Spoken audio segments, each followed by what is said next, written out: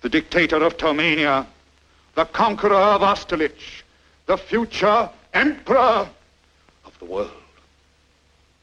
You must speak. I can't. You must. It's our only hope. Hope.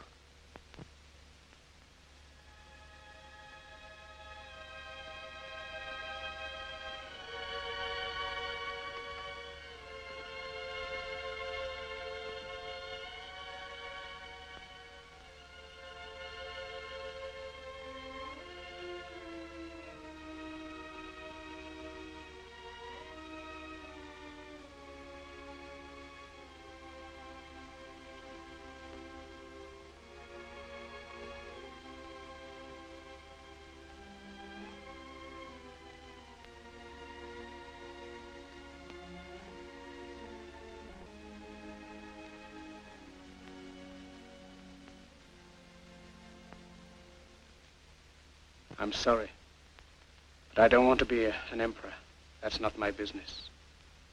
I don't want to rule or conquer anyone. I should like to help everyone if possible.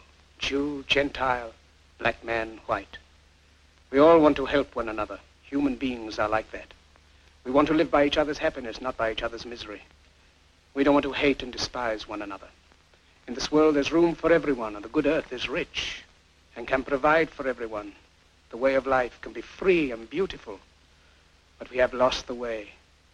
Greed has poisoned men's souls, has barricaded the world with hate, has goose-stepped us into misery and bloodshed. We have developed speed, but we have shut ourselves in.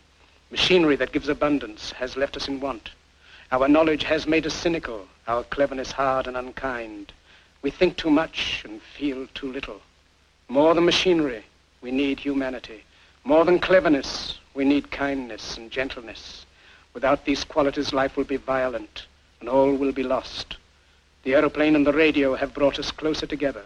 The very nature of these inventions cries out for the goodness in men, cries out for universal brotherhood, for the unity of us all. Even now, my voice is reaching millions throughout the world, millions of despairing men, women, and little children, victims of a system that makes men torture and imprison innocent people.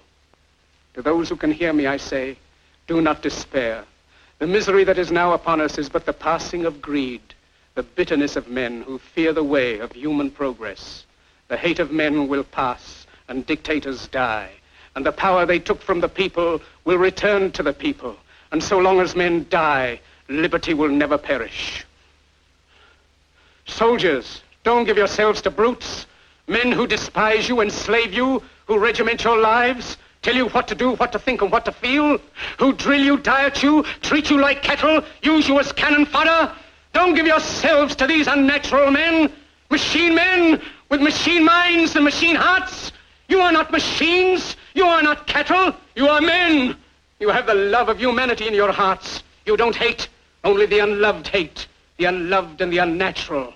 Soldiers, don't fight for slavery. Fight for liberty. In the 17th chapter of St. Luke it is written, the kingdom of God is within man, not one man nor a group of men, but in all men, in you. You, the people, have the power to create machines, the power to create happiness. You, the people, have the power to make this life free and beautiful, to make this life a wonderful adventure. Then in the name of democracy, let us use that power. Let us all unite.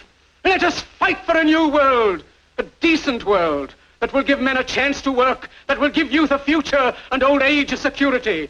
By the promise of these things, brutes have risen to power, but they lie. They do not fulfill that promise. They never will. Dictators free themselves, but they enslave the people. Now let us fight to fulfill that promise. Let us fight to free the world, to do away with national barriers, to do away with greed, with hate and intolerance. Let us fight for a world of reason, a world where science and progress will lead to all men's happiness. Soldiers, in the name of democracy, let us all unite!